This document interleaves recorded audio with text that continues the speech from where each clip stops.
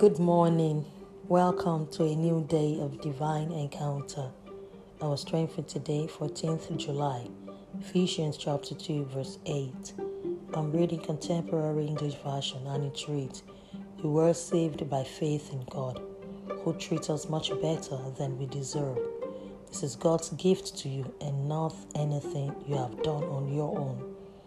End of reading. When troubles weigh you down, look to God and remember, nothing can shake your identity in Christ.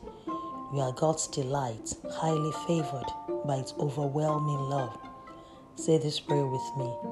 Lord, open my eyes to see how much grace upon grace is poured upon me through your unconditional love.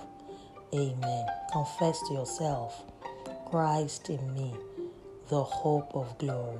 Blessings and shalom.